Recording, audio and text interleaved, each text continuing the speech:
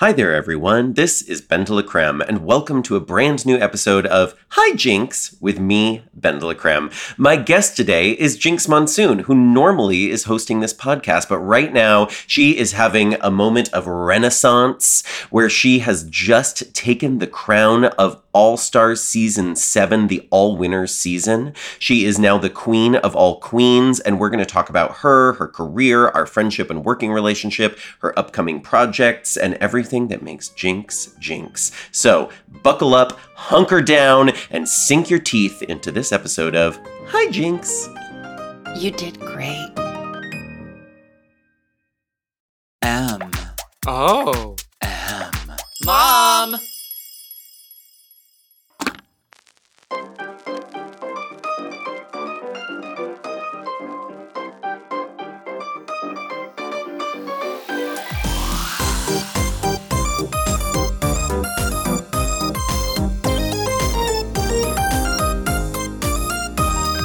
Hello everyone, I'm Jinx Monsoon, and welcome to Hi Jinx, a podcast where I, an internationally tolerated drag superstar, get to interview compelling and fascinating people about how they became who they are and why they do what they do.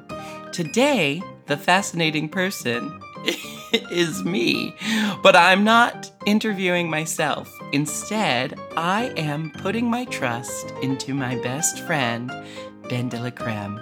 So, Dela, take it away. Wow, it's really bold of you to put your trust in me considering how well you know me. Oh, well, Jinx, I am honored to be here. And folks at home or in your car or wherever you are, today we are joined by actress, comedian, writer, producer, my best friend, and the newly crowned queen of all queens, Jinx Monsoon. Hi, Jinx. Hi, Dela. Welcome to my show. And congratulations. It's so exciting. Thank you so much. Oh my gosh, it's really been quite the journey waiting for these results. And I know. What was the do you remember the gestation period between filming and airing for either of your seasons? Because I feel like this was twice as long. Yes, eternity, I believe is what it was. Yeah. So double eternity yes. is how long we've been waiting for. So how have the past few days been? How has the fan response been? How's the everything? Well, I made a decision before the final episode aired to kind of disengage from social media so that everyone has an opportunity to feel their feelings. Because I know there's always a lot of feelings around the final episode. Every season, whoever wins, whoever is the runner-up, there's lots and lots of feelings. And I feel like those feelings can be expressed without me having to participate in them, you know? I think that's a really good way to view that. So I've kind of disengaged, not like I'm not hip to what's, going on out there, but Nana's hip. I've disengaged as much as I could, mainly just so that I can, feel my own feelings and not be influenced by other people's feels, so that I can, enjoy this moment, because there are people out there who will do everything they can to rob you of joy, and I'm just not going to let that happen this time. Good. I hope you're feeling very proud and excited about everything to come. I definitely am, and it's been such a wonderful season to watch as an audience member. It's been a wonderful season to participate in as a queen, and I'm just so happy for my 7 other castmates, because we all just have a whole year ahead of us of just fun on the bun, Okay, so I already know this, obvi, but people listening... Did you just pronounce the B in obvi? Obvi? Obvi. Obvi. How do you say it? Avi. That's not an abbreviation for obviously. That's just... Obvi. Avi is like a Portland name. Yeah, You probably know 10 it's short Avis. for Avishai. Yeah. Okay, so but folks probably want to know what your experience was like finding out that you actually won. Because that's, a lot of people don't even understand that there's multiple endings filmed and that you don't know until we all know. Yeah, I really didn't know. I really, really didn't know. Because, there's so many emotions on that final day and your head's such a blur. And then, Mandela effect takes into consideration because you start remembering things in kind of like a wonky funhouse mirror interpretation of it. But I've done a few interviews now at this point, but you and I were together the day that we found out, the day that everyone found out, and it was 5 p.m. in Australia. What city were we in? Oh, I don't know. I don't know. It was like 3 days ago, and we can't remember. Melbourne? Was it Melbourne? Yes, because we had 2 shows in Melbourne, and we switched up the show that night. That's right. So 5 p.m. Melbourne time. You and I were doing our makeup together. I was about an hour behind in my makeup process because so much stuff was going on that day. And so we had to pause doing our makeup so that we could watch the ending. And there was no way for us to watch it in Australia. So as a last minute solution, we called your partner, Gus, who pulled it up on your home television and then played it and filmed through FaceTime for us to be able to watch the ending. It was so nerve-wracking, but it feels kind of poignant that the video, of my reaction is just me completely blank, covered in grease paint, because that's really in line with what Drag Race is. Drag queens having in-depth emotional conversations or realizations while looking like a creature from beyond. And I was so excited I got to be there with you during that moment. I know that you were like sitting there in shock. I actually was surprised. I just burst into tears. You were the one crying. I was so excited and I was so happy for you and so happy when I could be there. And people can watch this video of us in half face. Well, I'm glad you cried for the both of us because tears, it's funny, there's times when I want to cry. There's times when I want to become overrun with emotions, but my brain has so many things going on at all times that it seems like the only place that I can cry consistently is while filming Drag Race. Because in my day-to-day life, I don't cry that often. Or watching like rom-coms on an airplane. Yeah, with, if you have 2 glasses of white wine in your system, you're 30,000 feet in the air, and you're watching the color purple, tears come easy. But for some reason, winning Drag Race, I was more like in a state of shock. It was more like being hit by a car than like a tear factory. You can speak to from firsthand experience the similarities between the two. Of that when I said it. In fact, that became one of your most quoted lines from the season, on season 7, when you talked about it during the roast. I was hit by a fucking car. Yeah. How was that to talk about in a comedic form? I think I went through so many stages in life, and that car accident was very indicative of a lot of different stages in my life. But there was a long time I didn't want to talk about it because I got hit by a car while completely drunk in Amsterdam.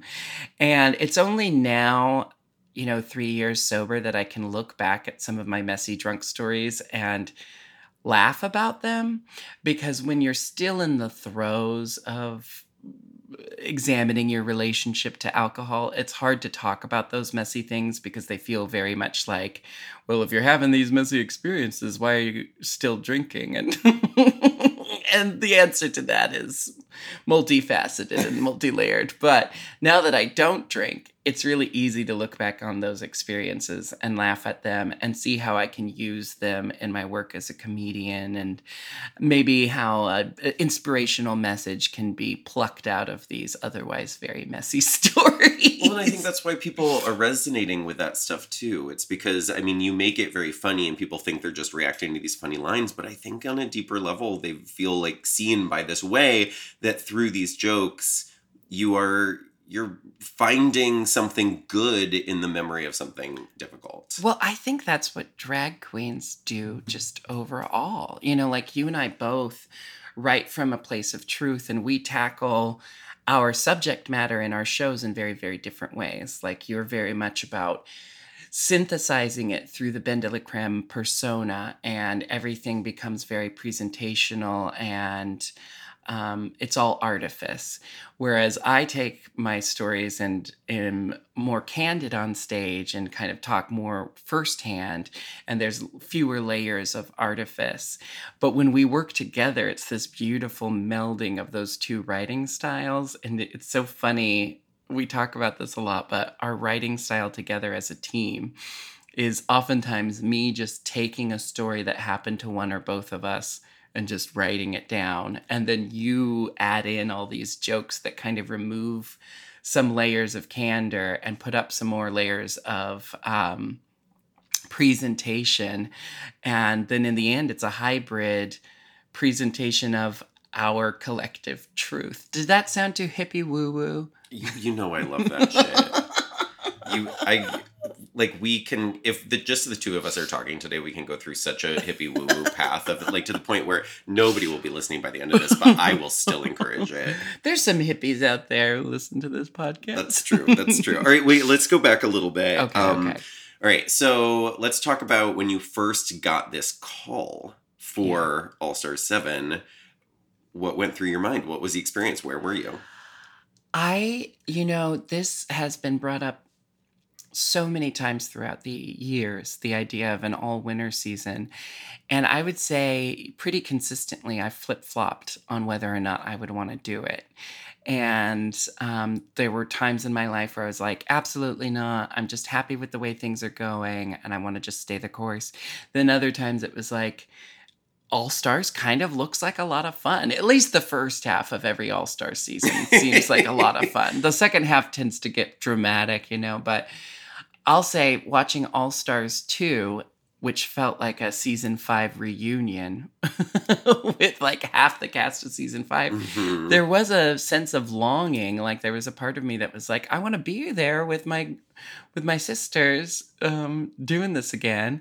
And then watching you on your All-Star season, it was just like, it was inspirational to me as your friend, watching you do so well. And kind of, your run on season 6 was fantastic, but there was so many talented performers on season 6. It was hard for anyone to kind of like be the one shining. So for you to go back and be like, hey, here's a whole arsenal of tricks that you didn't necessarily see on season 6. Watch all these other things I can do.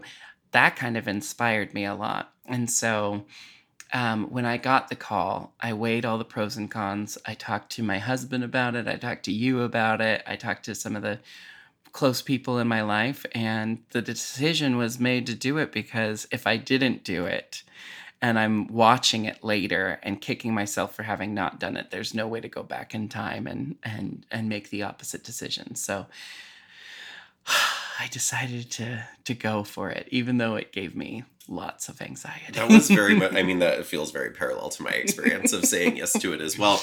And I think that part of why my experience was so different on my second season was the first season I was all nerves about the unknown and not knowing what it was. And I think part of why I got to perform differently on the second season is because I was like, I know this beast. Was that a similar experience for you? Yeah, for me, and I think all the girls, there was, it was a very unique season for all the winners, because I felt like production made it very clear that the season was a season of celebration, kind of like a victory lap for all of us. And with there being no eliminations, there was just kind of a sense of ease and comfort on set that I certainly did not experience the first time.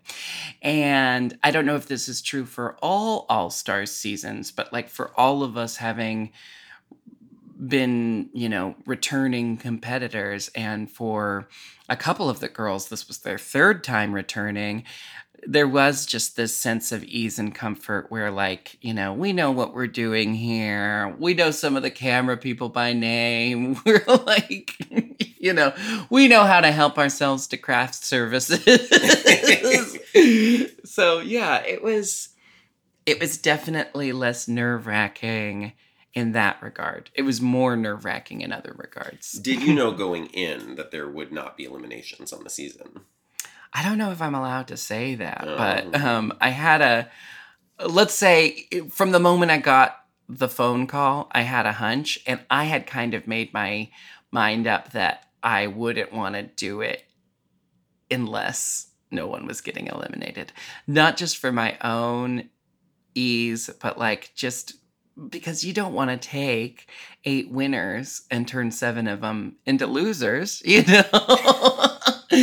And I always felt like if you had winners come back, the format they went with is the way I felt like it should have been done. So suffice it to say, I was happy to get to participate in this format. Well, and it was, I think, you know, I've seen fans talking about just feeling it was one of the best seasons ever, that the queens really got to shine in a way that is sort of beyond what they normally see. And it seems like a lot of that is the ease that came with that shift without the elimination. So it just seemed like you guys were all having a blast together. You know, it was a lot of hard work. It wasn't always fun. You know, we had our fair share of emotional moments on set, and we all had our own anxieties we were dealing with. We all had our own things to prove. But yeah, like the beginning of every day and the end of every day always felt like a party with the 8 of us. You know, we did everything we could to make it fun every step of the way. And even though there were difficult moments, I remember the fun moments very fondly, and the way in which we just like had each other. Jada is the perfect example of taking some hard days and making them fun, because she wasn't feeling, you know, she was a lot of fun to watch as Prince in the Snatch game, but she wasn't necessarily feeling the most confident with her Snatch game when we were doing it. But then she walked back into the workroom and just flipped the script for herself and started talking about how great she was in the Snatch game. And her attitude in the difficult moments really inspired me, because Jada found a way to always have this upbeat, sunshiny perspective on things. And she really kept morale up. If there was a miscongeniality this season, I would have hoped for Jada to get it, because she really kept us all smiling through the process. She seems like a delight. I've never met her. Oh, she's a she firecracker. Awesome. Okay, so going back to when you found out, like you said, you checked in with me about it, and you actually assumed that my response would be to tell you that you shouldn't do it. And I'm curious about what your like biggest sort of trepidations were going in, like, you know. Well, I mean, I think it's no secret that fan response can play a lot into how things go post Drag Race, post All Stars. And I am so proud of where we've gotten to in our career and the work that we create together. I guess there was this innate fear that, like, if I go on and somehow fail miserably or, you know, make a fool of myself in any way, will that affect the trajectory that we are on together as a partnership and as individuals? You know, I didn't want to fix something that wasn't broken, I guess. But you really inspired me and gave me the confidence of just saying, just go on, have fun. Don't focus on the end. Don't focus on the final moments. Just focus on doing your best each challenge and showing off what you're proud of and what you're good at. And that's the mentality I took into it, you know. I mean, of course, I put myself through a lot of stress because there were challenges where I was like, I really got to put my money where my mouth is. I've been talking for years about how funny I am. And so now nothing's harder than telling a comedian, now go be funny. But you're a comedian? Tell me a joke. What is one gay frog? No, anyway. But yeah, I think calling you and having you say, absolutely go do this, was a big factor in me deciding to do it ultimately. Well, there was no doubt in my mind that you were going to kill this thing. But I kept trying to be like, well, whether you win or lose, blah, blah, blah. But in the back of my head, I'm saying this is really not a concern.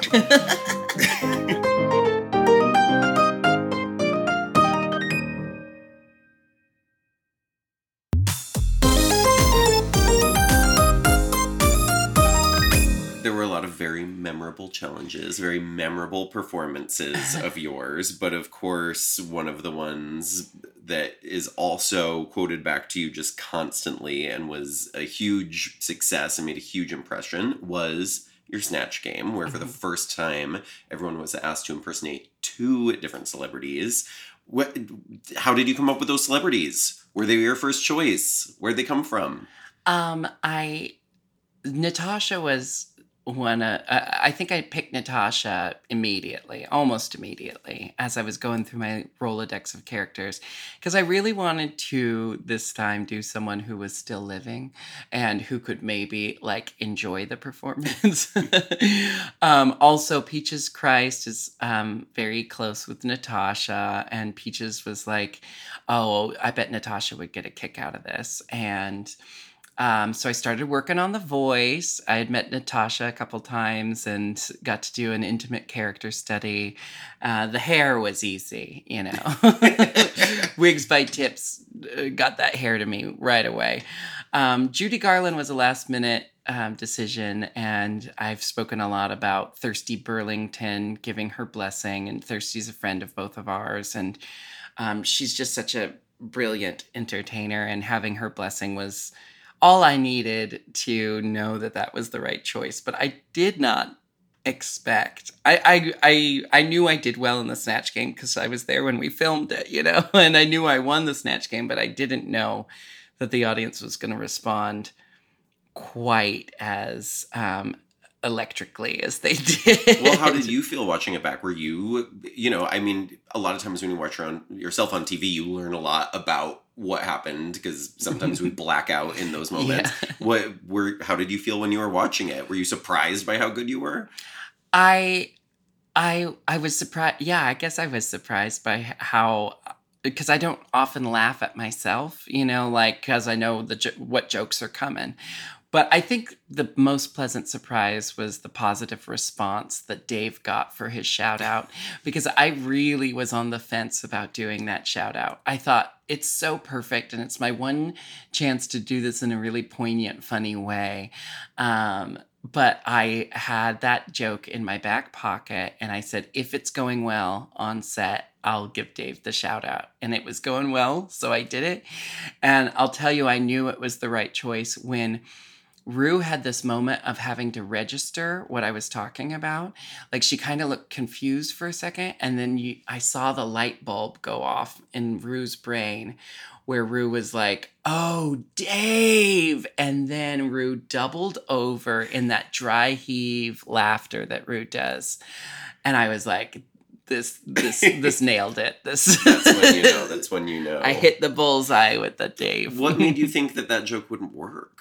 I just didn't want to bring up yet again the trepidation that Dave had that maybe he was responsible for Judy Garland's death, which Rue had already alleviated him of that guilt. Well, and so you got a chance to reconnect with Dave after that. It like brought you back together, and he was on the podcast. Yeah. So and what was that like? Oh my gosh. You know, I think that's the most positive, most like celebrated episode of Hijinks to date. You know, like just the post about it on my Instagram got so much traction.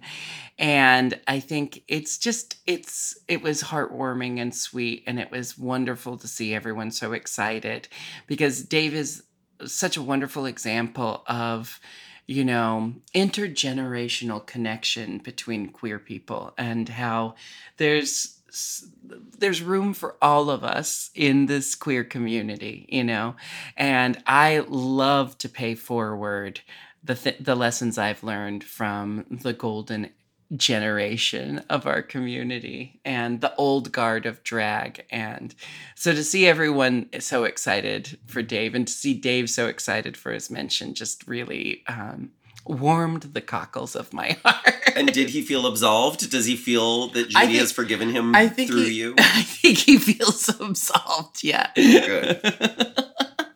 Okay, so speaking of Dave, you know that during my original season of season 6, Dave was the one who heckled me. Yeah, I talked to him about that. Yes, okay. And speaking of being absolved. I think he said something like he didn't know, like you and I were such good friends, or, he was trying to give something spicy for the edit. But Dave's a wild card, Dave, what I love about Dave is he kind of plays by his own rules. And, when you've been around a while and contributed as much as he has, make your own rules. Go for it. You go, Glenn Coco. I have gone on record, and I will just say it one more time, that my only gripe about your Snatch game is that you absolved him, because I feel like in return for heckling me, he should have had to live with that guilt.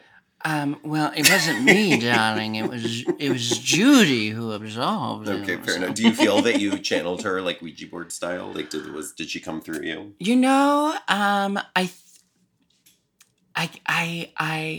I don't know. There have been times in my life where I felt like I've channeled someone Ouija board style, and I definitely felt that way when I was stoned off my ass singing a Janis Joplin song in Janis Joplin style. I think with this, Judy may have been present. I don't know that she was inside me, but maybe she had her hand on my shoulder. Because there was still a lot of Jinx coming through. It was very much Judy Garland through the lens of Jinx. That's true. Michael likes to remind me all the time. He's like, I don't think cocaine was Judy's drug of choice. And you made that Coke joke. And I say, it was the 50s and everyone was on cocaine constantly, so. They used to sell it in the grocery stores, didn't they? Just a little cocaine? Yeah. It was like part of the gum. It was like part of that, the homemaker's emergency kit. It was like, I don't know. I mean, this is also antiquated and problematic, really? But it was like... It wasn't just by the register as an impulse purchase last minute? I feel like I've heard rumors that in the 50s, there was like a homemaker's beginning kit. And it was like certain cleaning products, dishwashing gloves, and like a little vial of cocaine, but that could just be an urban legend. That's one of those things that is very likely a lie, but I would like to just never disprove it. Let's just live in. Let's go with it. Okay, so you reconnected with Dave. Were there other connections that came out of this? Whether it was like cool guest judges or connections you made through social media afterwards? Yes. Well. 3 stand out very presently in my mind. Jeffrey Bauer Chapman was a guest on my podcast shortly after he was a guest judge, and he is just such a sweetheart. He had the nicest things to say to me while we were filming, and the nicest things during our podcast, and he's just such a sweetheart. Daphne Guinness, has been very, very present in support on social media for both me and Raja, because I think we were both really, really excited. I think Raja and Daphne are old friends, and I'm a longtime fan of Daphne Guinness. So getting to know her and chat with her here and there. And then I have become, I don't want to overstate things, but I've become quite good friends with Ronan Farrow, who is just, besides being absolutely stunning, is just so intelligent, so funny, so fun to talk to. And he's been, he and I have been sliding into each other's DMs for a little bit. And now we can finally openly and unabashedly celebrate our friendship in the public eye now that it's all over and done with. And speaking of open, is this friendship going to move to the next level? Have you spoken with your husband about this? They cut that. I actually made this joke on the runway when Ronan was giving our feedback on the runway, but he said, Jinx, I have one question to ask you. And then he asked me, like, what was it like to hear the girls, like, ripping on me for my weight or for my appearance and blah, blah, blah, blah, blah, to which I responded, I love it. I love roasts. I love the chance to get to laugh at myself before haters, get their try at me, because when you laugh at things yourself first, it removes a lot of the power from your haters out there. But then I concluded my statement with saying, Ronan, when you said I have one question to ask you, I was hoping you were going to ask if me and my husband are open, and we are. So I think Ronan knows that he has a standing invitation to guest star. Perfect. And Ronan, if you're listening to this now and you haven't gotten the hint, here's the hint. But, like a very friendly invitation, like we all have some, we have friends that, your friendship can be whatever you want it to be. Yeah. If Ronan's not interested, no worries. Absolutely. If he comes nibbling on your house made of candy, you're not going to try to throw him in a cage and fatten him up. Okay, so we've talked a lot about these amazing performances, but one of the other big things that was, I think, really exciting and surprising to people who have not been maybe paying a ton of attention to everything that you've done since your original season was your growth aesthetically, what you've done.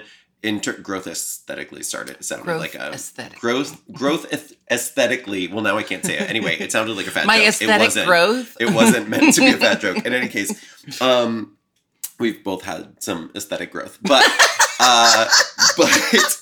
okay. In terms of what you have learned just as a queen, in terms of developing your look, I mean, you just had some insane runways. They were so gorgeous, and your look is so cohesive, and you know who you are now. I mean, talk a little bit about developing those runways, and also what the response was on set when these people, including Rue, who hadn't seen you for a while, saw this swan. Well, so I am a firm believer that no one person can have every superpower, Drag queens, in my mind, are much like superheroes. And we have talents and strengths. And if we were all strength, that wouldn't be very interesting. Like, no one wants to watch an invincible superhero do everything and never face any challenges. We want to see the depths. We want to see the journey to the underworld in our heroes' stories. So styling has never been my strength, but what season 5 and what winning Drag Race or going on Drag Race period allowed me post season 5 was the opportunity to meet and work with designers who have those strengths that I lack. And so really the credit goes to my designers. I've been working with Dallas Coulter, aka the Lady Hyde, for years. Her work can be seen all throughout many seasons of Drag Race, and she is my go-to designer on all of my work. I've also worked a lot with Diego Montoya, who did the all glowed up witch fire dress, and that was entirely Diego's idea.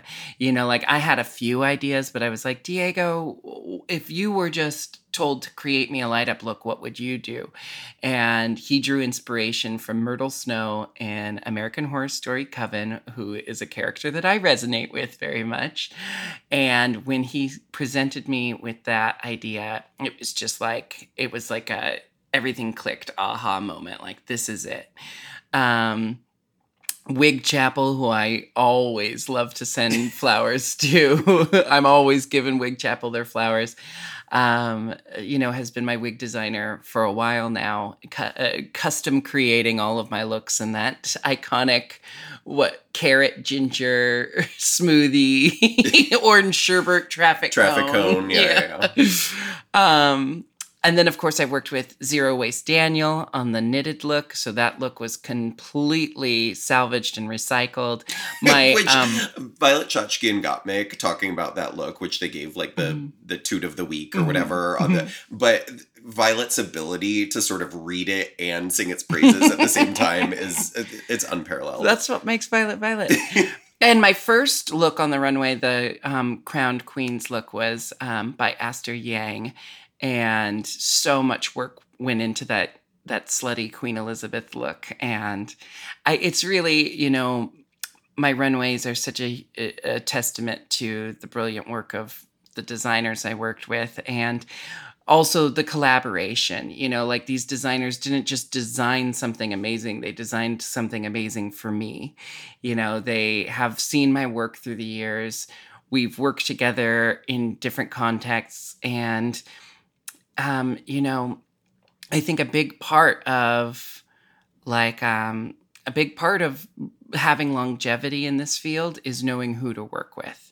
I'm very happy with all my collaborations in my writing work with you and Major Scales and Nick Sahoya and Kenneth Friend, who's my business partner and has a hand in everything that I do.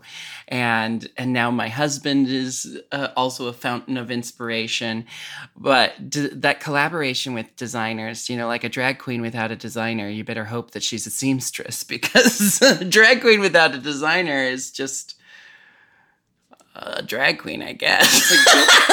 Building a team is very much it's like building a community, and it takes this village to create a queen. And Diego clearly, he designed this thing for you, but as you say, he clearly knows you so well in order to create this thing. And then another designer that you've worked with over the years, I know, Jamie Von Stratton, made that beautiful finale look. Jay Von Stratton did. I knew, and of course it's someone extremely significant. So if you're listening to this, Jay Von Stratton, don't think for a moment I actually forgot you. My brain just needed some kickstarting. Well, I know all of your designers and have worked with most of them. So, between the two of us, we can figure it out.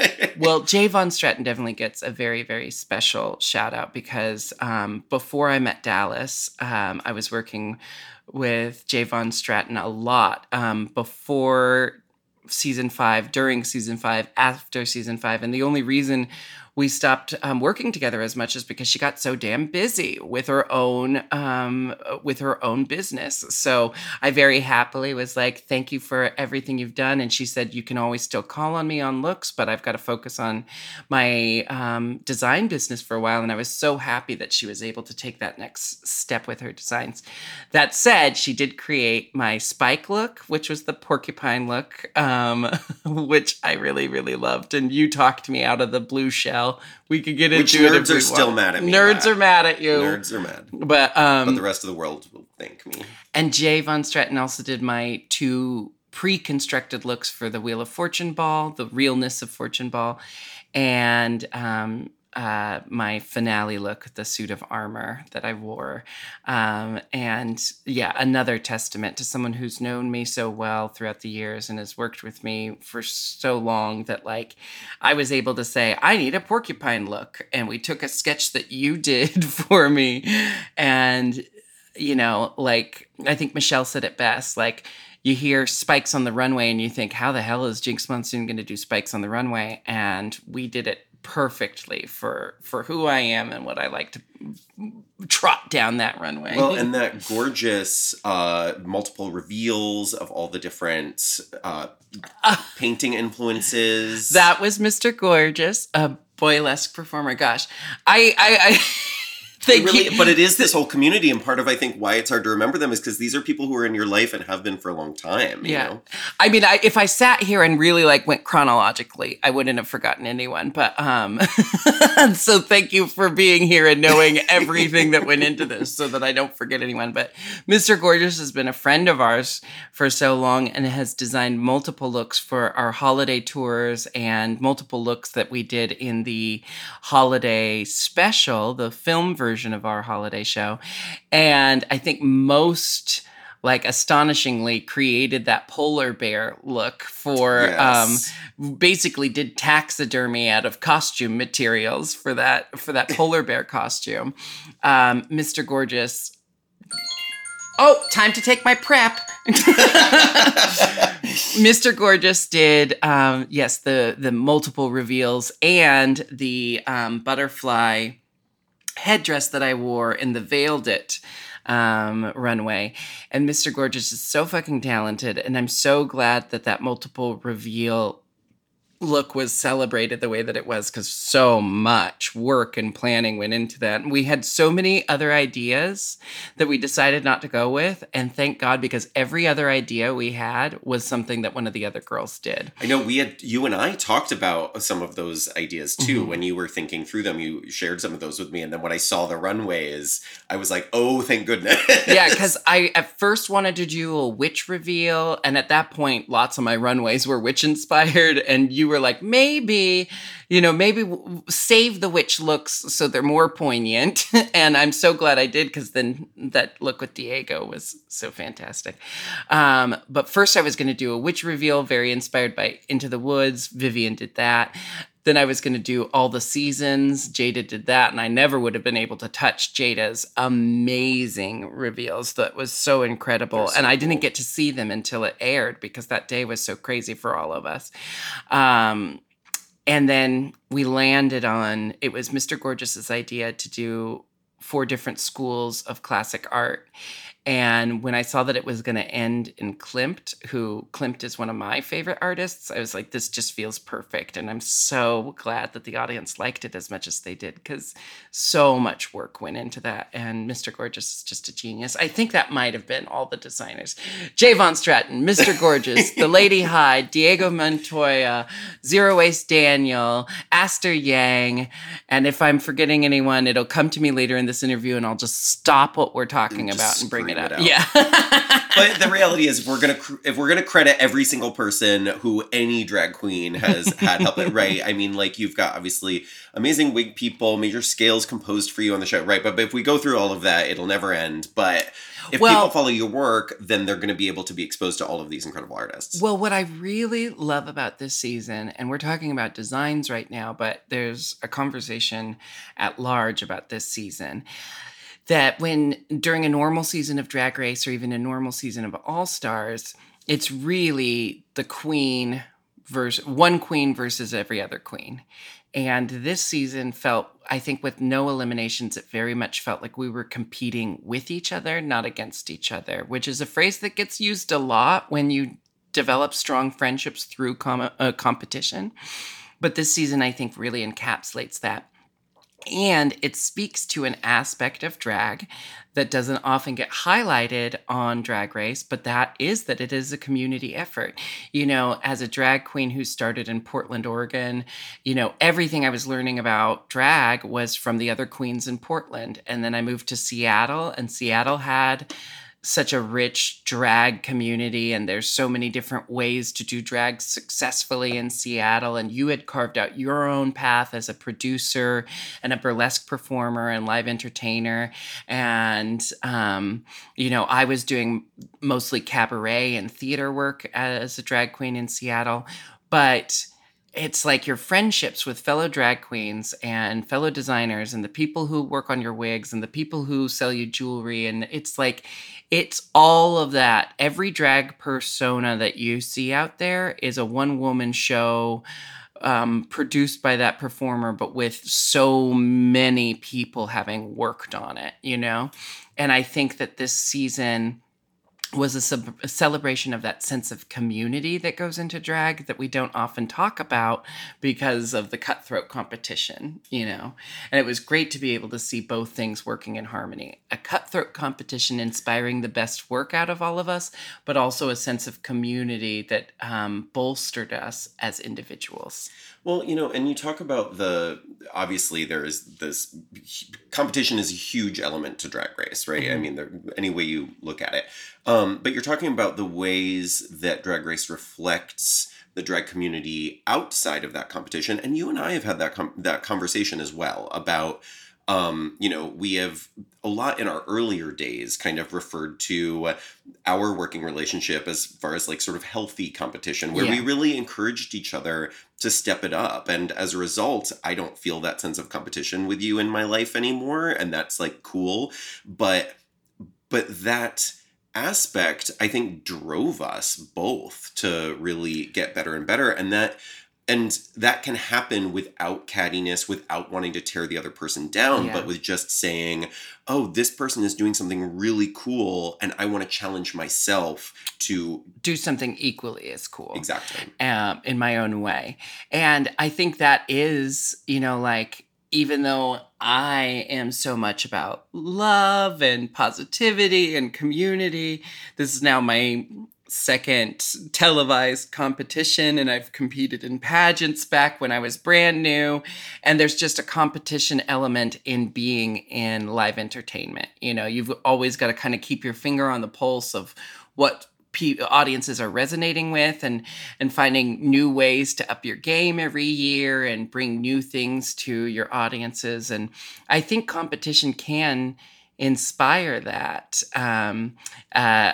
Not to get too art school about it, but there's a term called arte, which is like the spirit of competition inspiring the best work in artists. And it comes from like ancient Greece. Like there were like poem competitions in ancient Greece and stuff like that. But not to get too art school about it. But I do think there is a way to have both. There is a way to have competition and inspire great work and have a sense of community. And like I've already said, this season I think is a great example of that, because even though there were moments we were like, ooh, like what I said to Vivian a handful of times was, you did so well in that challenge that it made me wish I had thought of that first. And I think I've always said that's the best compliment one drag queen can give another drag queen is, that idea was so good, I wish I thought of it. Which you've said to me before about something, and that, again, that felt like the highest compliment. Yeah. Because drag queens are narcissistic beasts. Yes. So if we're saying something like, I would have done that if I had thought of it first, that's how you say, good job, girl. And especially from somebody you greatly admire, you know? I mean, that's a huge thing, and speaking of ego, I don't want to make this all about myself, but there are fan questions about you and I and our dynamic, and this really feeds into one of them, which is people wondering whether, like, how we navigate one or the other of us getting more of the spotlight at any given moment. And, I think that, it is interesting that you and I have moved through that competitive thing into something else where we have gotten pretty used to taking turns on that one. We do take turns, and I think the biggest thing that we excel at in that regard is being completely honest with each other. And it's so hard to do, to admit to someone, hey, I'm feeling insecure because here we are, we're both famous for the same reasons. And right now you're having your moment, and it's hard not to feel a little like on the sideline. But then what always gets us through those hard moments is our love for each other, because then it's like, yeah, my ego might be a little bruised by this one particular moment in time, but if I also look at the fact that it's one of my best friends being celebrated, it's easier to say, like, okay, like, I'm gonna take a little bit of a back seat and let her have her moment. And we've definitely been through that in our collaborations. We've been through that, like, with our Peaches Christ shows and collaborations. And then Who is going to be the Winifred Sanderson? I think the shows that we write together are a perfect example of how we navigate that. Because when we are writing together for a show for us both to star in, we are having constant conversations of how do we make sure that we're both being showcased and what are our strengths that we want to showcase. And I think one of our perfect examples is that, like, you are a very talented and very strong writer and lyricist, and I am very proud of my singing abilities. And in our last tour, you wrote a song. It was composed by Major Scales, lyrics by you, sung by me. It's called Looking at the Lights. And it is a perfect example of how all of our strengths can be shown through collaboration. And while it's me singing the song, it's your lyrics, and it's this like back and forth of like, it's the chicken and the egg. Like the song is beautiful because it was written from my voice, and my voice showcases the lyrics, which the lyrics then showcase my voice, and back and forth forever. Yeah, and on that song in particular, it's one of the only like just truly consistently earnest songs I've ever written that never gets broken with a joke. Mm-hmm. And it was about emotions I was experiencing at the time that I was having trouble sort of figuring out how to express, and getting to hear you sing it every single night was so incredibly cathartic and beautiful to know that you can use the tools you have that I don't have to express this thing in the way that is like what it is in my heart. And it's really beautiful the way that we get to do that together. And it takes so much trust, and it takes so much, we both have our whole careers written for ourselves. So to get to this point where we can write for each other, and something like that, where you wrote a beautiful song that you weren't going to sing, like that's not common in drag, Normally we save our best bits for ourselves.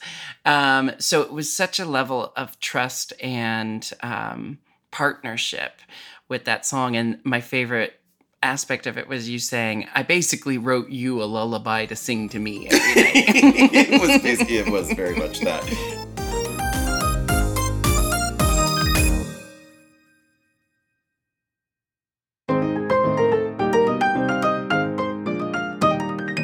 I have to tell you, because this is just a little side anecdote. I don't mind if you keep this in, Will and Joseph. But there were moments during our press week for season 7 where my alarm would just go off in the middle of a interview or something, where it was time for me to take my prep. And I have my prep set at 1 p.m. because it's the only time of day wherever I am, I know I'll be awake. It was so funny to be like in interviews with the other girls, and my alarm would go off and everyone would be like, Jinx, it's time for your prep. And then it was such a cute moment. If you can get on prep because it's our newest best defense against this thing that has plagued our community for so long. So whether you're out there slutting it up, or you just want to be contributing to the end of HIV and AIDS spreading through our community, I'm so happy we have this option now. So was there like a little cannon of like prep alarms going on set throughout the day? You don't have to answer that. Okay, so this is like a hard left, but I love a hard left. My absolute favorite thing that happened this year was Rue not knowing your name at DragCon. It is one of just the best things. I mean, for me, I watched it so many times. What? The question is, huh? I was so taken aback by it because your response is amazing. I was just kind of confused, but I also my feelings weren't hurt. I was just like, what a funny moment, because we've all been there where it's like a piece of information just leaves our brain. And there's all the speculation, like, was it a stunt? Was it a publicity move? But mostly I just couldn't help but love the comedy of it all. The comedy of it. Rue with those giant gold scissors pointing directly at my abdomen, like saying, what's your name? And before I reposted the video that circulated of Rue forgetting my name and, got in on the joke with it, I actually texted one of Rue's friends and I was like, will Rue be okay if I repost this? I don't want to contribute to and he said, oh, Rue thinks it's very sweet that you checked in, and go ahead. Like, it's all for comedy, you know? And well, and it's especially funny. I think everybody, the whole internet reacted to it so strongly in whatever way. And then I think it's especially funny in retrospect now that everyone knows that you were in the top 2. It actually really adds to the punchline. those moments of authentic comedy, like spontaneous, authentic comedy is my favorite form of comedy. And that's why you and I on stage together, even when we're doing a scripted show, the best moments are always when something pops into our head. Either one of us thinks of something and then the other one is taken by surprise by how funny it is. Or something random happens, like in the audience or on stage, and then you and I both respond with the exact same joke and the exact same punchline because we're in sync and we have that performer telepathy. Those are my favorite moments. And that's why live entertainment, I love doing scripted work. I love doing video work. I love, TV and film, of course. But live entertainment has this very, very special ability to generate those moments of spontaneous, authentic comedy. So while we're talking about our stuff, there are some more questions from the fans about you and I and what we get up to. People are asking about what our creative process is around the holiday tour when we get started. And, actually, it was funny because somebody recently, a mutual friend of ours, I don't even know if I told you this, was like, so is this character in the show this year? And I was like, oh, I don't know. And he was like, but tickets are already on sale. And I was like, that is literally always the process. We make a title, we do a photo shoot, we put tickets on sale, and then we're like, so what should we do? Yeah. Our creative process, much like how grocery stores and drugstores operate, Christmas starts earlier and earlier every year for us. So, and we joke about it, but it's truly, this is our creative process. But the two of us get together, essentially lock ourselves in a room for however long we have and just work intensely. And they're long days. They're really fun days because we crack each other up most of the time. Then there's also those days where we're banging our head against the wall trying to make a joke work or trying to make a bit work. And but the best part is not having to do it alone. Yes. We both have I think my favorite moments of our collaboration is when one of us has a really, really good idea, but hasn't narrowed in on what the best punchline is, or we're like, I have this great idea, but how do we present it? And then the other one fills in the gaps. And so essentially our creative process is like Mad Libs. One of us lays out a skeleton and the other one puts the meat on the bones. And we do a lot of, one of us, I remember a specific joke last year, but it was like you wrote a great punchline and then I wrote like an additional punchline on it. And then I think you capped it with a third and it was so solid. And it is like our process sort of, we do that intensive thing, but it also sort of starts in January where we just, you and I are on tour right now. Yeah. And we've been kind of like between shows and airplanes and exhaustion batting around these little ideas that will percolate in our brains in the shower for the next month. The process really is year round because especially like when we're on tour with the holiday show, that's when we generally start coming up with ideas for next year's holiday show. And we will text each other out of the blue like, I just had this idea. It's September or it's February and I'm thinking about Christmas, but how about this idea? And again, the level of honesty we have with each other is how the good ideas float to the top because lots of the process is batting down the bad ideas.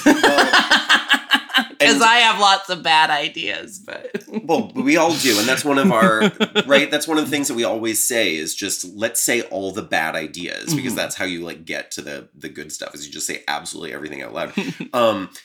I forget how this came up the other day, but you and I were talking to somebody, and I don't know whether you initiated it or they asked about one of the big moments in our holiday special, which I don't want to say in case people haven't seen it. Mm-hmm. Go watch the Jinx and Dale holiday special. But they asked you about who created it, and neither of us could remember. And that's a beautiful place to get with collaboration because I think, we both have our jokes and our bits that we're really proud of. Like you wrote A Gay and a Stranger for me to sing because it's not in line with Dela's comedy. Yeah, she can't say that stuff. She can't sing it, but Jinx can. And, you know, we've written material for each other and we've gotten to the point where we can write in each other's voices to an extent. But yeah, the true beautiful moments of collaboration are when neither one of us can remember who came up with the joke. That said, we do have moments on tour where a joke will get a big laugh and we'll look at each other like, I told you I was right about that joke. So it's a melange. That is true. And, you know, another one of the fan questions is just about what do we look forward to most of touring together? And this, I mean, you and I, it's been cool because now that we've been doing this for so long, we've been on tour separately this year a bunch and like just texting each other about how much we're looking forward to being on tour together again. And it's really fun. We're doing this in Australia. We have our very last show tonight and then we go our separate ways until the holidays. But yeah, I just love touring with you. I love touring with you because we think so similarly that when there's something going on in the world or something going on in one of our lives, it's really nice to be able to turn to you and talk to you about it. And, you know, when we're separate, it's like we're dealing with different time zones, you know, we're looking at our phones at different times. We can't have those conversations in real time. And just like the same reason I love when, you know, my husband and I spend a lot of time apart, but when we're together, it's so nice to just be able to turn to him and talk about something in real time. And the same is true for you. You know, it's definitely, you've been as available as you could be throughout the airing of All-Star 7. But there were lots of moments I just was like, I want to turn to Dela and process my emotions about this thing right now. And I don't want to have to wait for her to see my text message. But so it's all, you know, if we could, I'd tour with you year round. I'd bring Major Scales with us. I'd bring Nick Sahoya would be there for writing punch-ups. But if we could just tour together year round, and you know, I do think there's a growing appreciation for powerful duos. You know, lots of the work we're inspired by, you know, like Broad City, Pen 15, Ren and Stimpy, a Search Party. You know, there's really brilliant stuff being created by powerful duos. And I think I said in an interview I did earlier today, one of the most powerful things about a duo is you don't have one person's ego being inflated and that person getting lost within themselves. When you work in a duo, there's always this sense of grounding, and especially if that person is someone who knows you so well, it's harder to get lost in yourself and easier to stay connected to the work that you're doing because you're doing it with someone else. And I think one of the best decisions I've ever made in my life, in my career, is finding every way that I can to continue to work with the people who were with me before Drag Race, because those are the people who keep me connected to why I win on Drag Race, you know? So Major Scales, you, Nick Sahoya, all my collaborators, and I've met new collaborators along the way, like Liam Krug, who did Sketchy Queens with me, which will be coming out later this this summer. We're currently in the season of summer. That counts. Season of summer. Except we're in Australia, so it's winter here. But ugh. It's those collaborations and not surrounding yourself by yes men and keeping those people who were with you before everything in your life that I think really keep you grounded to why you did this work, why you followed this path in the first place. And I'm appreciative for that. Yeah, I mean, I think, you know, when we're touring together, there's a few things that I love that you've basically already said. I mean, one of them is just that we make each other laugh so much. It's super duper fun. But that also we do have that, I mean, we are very vulnerable with each other. We kind of take turns lifting each other out. We're both very sensitive. and we take turns lifting each other out of stuff. I mean, literally on this tour, it's been like every other day, one of us kind of helping the other in that way. We have a revolving door of depression, which sounds bleak, but it's, it's just something we both deal with. Yeah. We both deal with mental health issues. I think we've both been very outspoken about our own mental health issues and how we deal with them and how we cope, which is a vulnerable thing to do, to like admit, hey, I'm cuckoo banana crackers, but chances are so are you. But you have actually inspired me a lot in my own journey with my own mental health, because you've always been so candid with me about things that you deal with, and through your experiences, I've been able to go, oh my gosh, I deal with that too. If that's how if therapy and medication is helping Dela, I bet it would help me out too. And here I am, years later, I feel like I'm a pretty well-equipped person, and I attribute a lot of that to friendships, but also therapy and witchcraft, All right, so moving on from us, there's more fan questions that shockingly don't involve me. So a lot of people have been talking about your Snatch Game and specifically linking this to Saturday Night Live. I know this has been a dream of yours. Yeah. Are you currently on a campaign for Saturday Night Live? How can we help this? Is there a GoFundMe? Is there any other petitions we can sign? I don't know. I guess, I'm friends with a few of the cast members of Saturday Night Live, and I would love the chance. I mean, they had Rue host Saturday Night Live out of drag, but I think it would be really cool to have a drag queen host in drag. Or maybe even two. Maybe two drag queens. Maybe even the first duo just hosting. Just a thought. Has there ever been a duo hosting Drag Race? Not Drag Race, SNL. Oh yeah, I'd totally go on that ride with you. And, I would love to see how you work with the obstacle of drag, with the makeup and everything. I know. But, can you imagine? But yeah, it would be a dream come true to get to be on SNL in any facet. And if anyone wants to see it, I posted to my YouTube channel a past audition that I did, which was basically just impersonations. And of course, one other big thing that you were really lobbying for like years ago and then happened was you're voicing a character on Steven Universe, which was amazing. And so SNL, Steven Universe has happened. What other things do you want to do with the momentum that you have now in just the Jinx universe? You don't have to take me with you on everything. I'll allow some personal growth. Oh, I don't know. Anything having to do with witches, vampires, or ghosts or ghouls, So I like mostly just watch animated shows or binge comedy shows. But I love anything having to do with superpowers, witches, magic, fantasy, all of that stuff. So if there's a place for a gender ambiguous creature in future projects, I hope people are aware of my interest.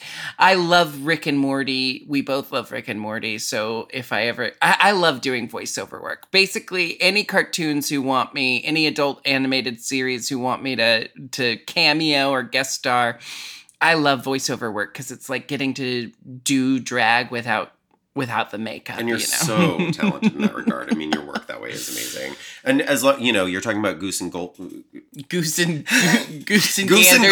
golden egg. You're talking about ghosts and ghouls and stuff. I'm just gonna. I mean, as long as I hear, I would be remiss not to say the Killer Dolls. I want to be my Don Mancini. If you're listening, season 3 of Chucky. I'm here. I'm ready.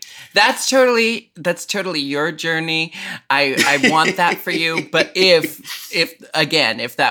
there was a place for a duo of drag queens, because I also love the Chucky series, but I'm not going to try to step on your toes because I want that for you. But if we happen to do that together, if we were both murdered by Chucky somehow, that would be another dream come true. But I want that for you. And if I happen to be pulled into it, I'll gladly play the supporting character to you, getting murdered by Chucky.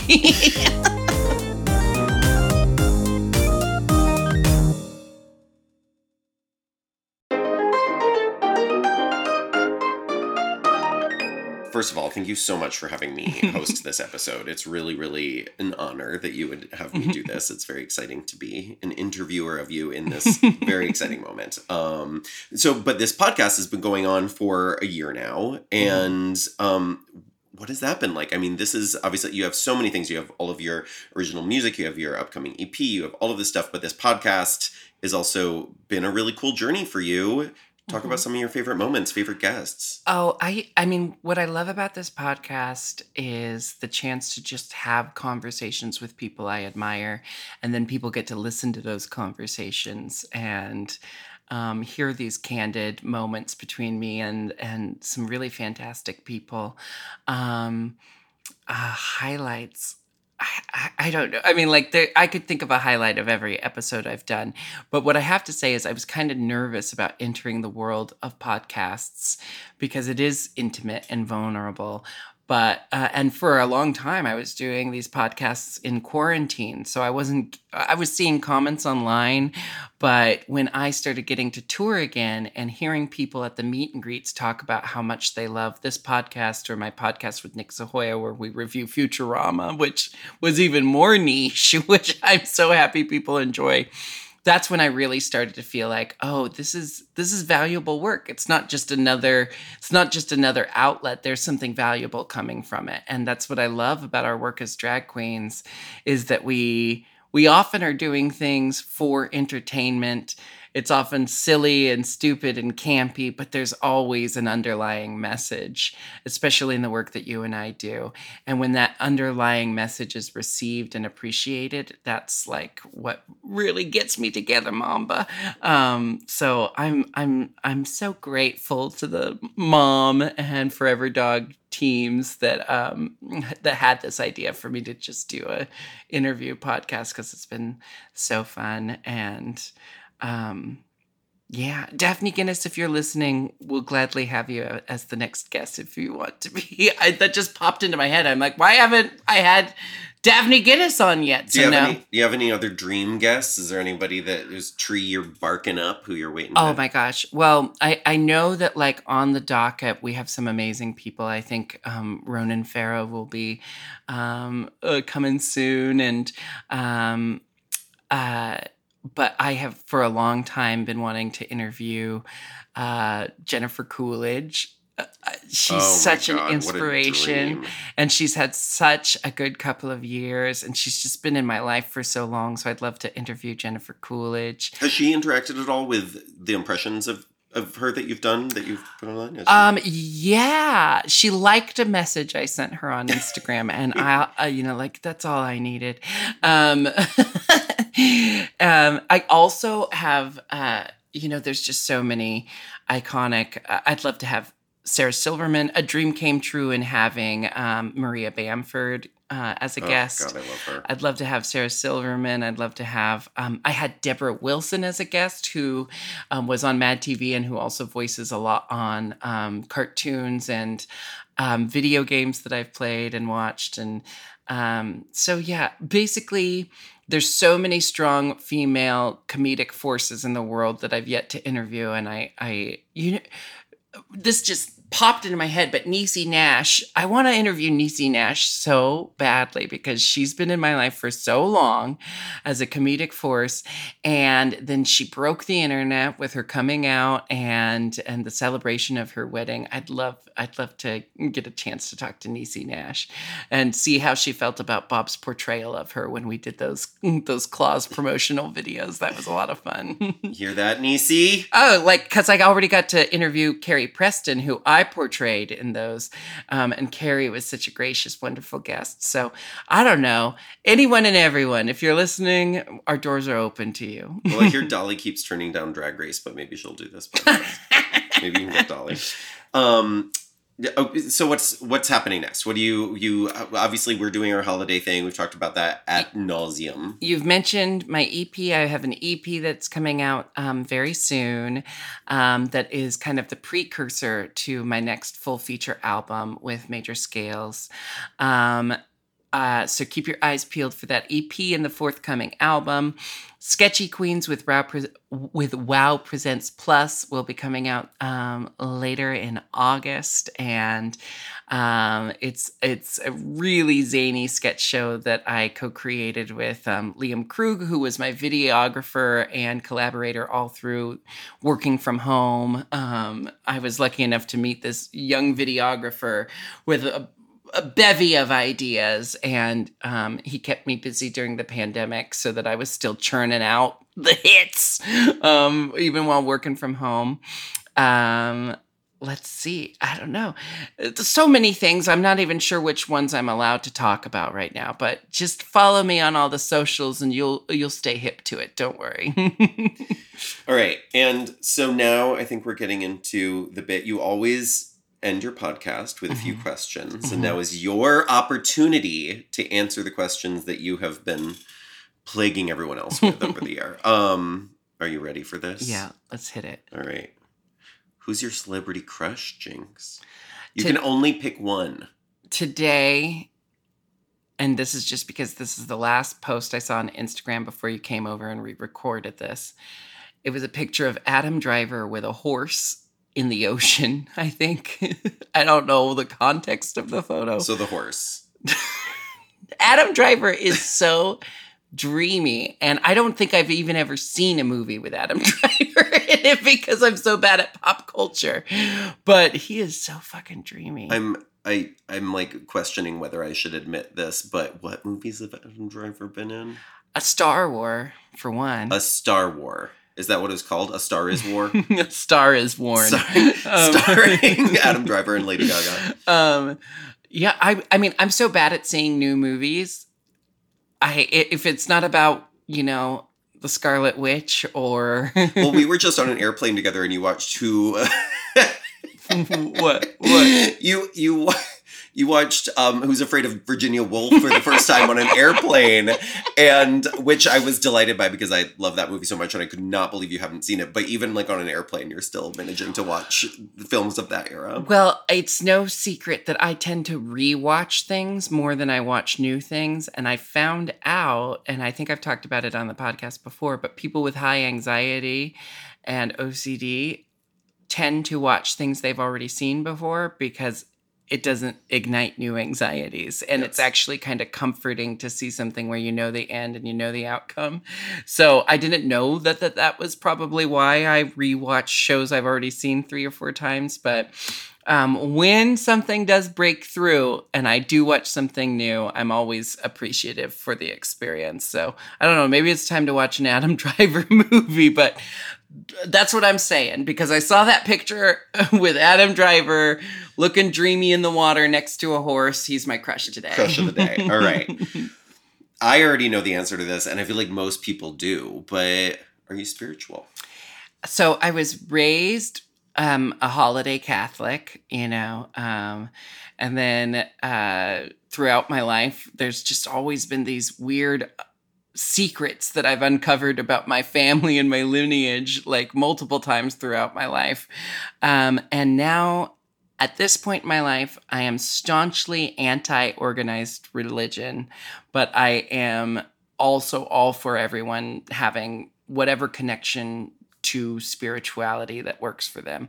For me, it's the 1-2 punch of therapy and witchcraft, because I find that my practice of witchcraft goes hand in hand with my therapy, my work with my therapist and psychiatrist. And I often find that like my witchcraft rituals pick up where therapy leaves off. So that is my spirituality, therapy and witchcraft. And I've said it often, but I think of witchcraft more as my philosophy and worldview than my religion. And all you need do is listen to every episode of Hijinks to get the full gamut of my spirituality.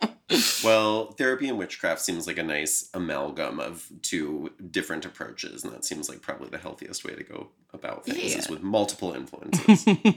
All right, lastly, go-to karaoke song. Lately, it has been The Winner Takes It All, but the Cher version, and I do it in full Cher voice.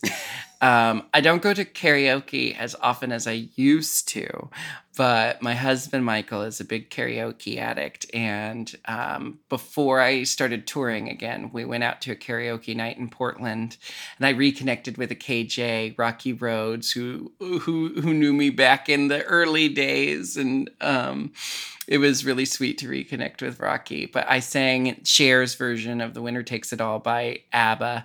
And I guess I was confused because I thought that song was from the perspective of the winner, and you say that song is from the perspective of the runner-up. And I feel like I genuinely don't know. I said it to you with so much conviction, and then I was like, I don't even remember. I think it makes more sense that it's from the. I think it makes more sense that it's from the perspective of the runner-up. But I do see, in my mind, it can also be from the winner saying, kind of like reconciling the complex emotions that come with winning. Well, it's also that I think my main memory of Winner Takes It All is the lyrics that I had to rewrite for the Peaches Christ production that we did of Drop Dead Gorgeous. Yeah. It was you going around in that little pushcart swan singing The Winner Takes It All. That was an amazing moment. An amazing moment. That was very fun. I just love Cher's voice in that song. I feel like I love ABBA, but I feel like that song was always meant to be sung by Cher. Well, Jinx. Well, Dela. It's been a pleasure having you on the show today. Thank you so much. And now all we have to do is turn around and quickly do our makeup for our early call today. Oh my God. I know it's so late in the day and I still have my email. It's totally time, I still have isn't to do my emails. Oh my God, yeah. I have some work I have to do too. All right, we better stop talking now. Yeah, well. I could do this all day with you though. I know. And will, just not in front of this microphone. Just not in front of this microphone. Well, thank you so much for interviewing me, Dela. I wouldn't have entrusted the responsibility to anyone else. Thank you so much for having me. Truly honored. I love you so much. I love you too. Thanks so much for listening to Hijinks here on the Forever God and Moguls of Media. Forever God? Oh my God. It's my spirituality. Forever let's God. Try this again. Thanks so much for listening to Hijinks here on the Forever Dog and Moguls of Media Network. My name is Ben de la Creme, and we have new episodes every Wednesday. Well, not we, but Jinx has new episodes every Wednesday, so make sure to search for Hijinks on your favorite podcast app and hit subscribe. You can follow Jinx at The Jinx on Instagram or Jinx Monsoon everywhere else, and you can follow me, Ben de la Creme, at Ben de la Creme, absolutely everywhere. Jinx will see you next Wednesday for some more Hijinks. You gotta say it like this, for some more Hijinks. Oh, okay, sorry. And Jinx will see you next Wednesday for some more Hijinks. That's what you sound like. Perfect. That is what I sound like.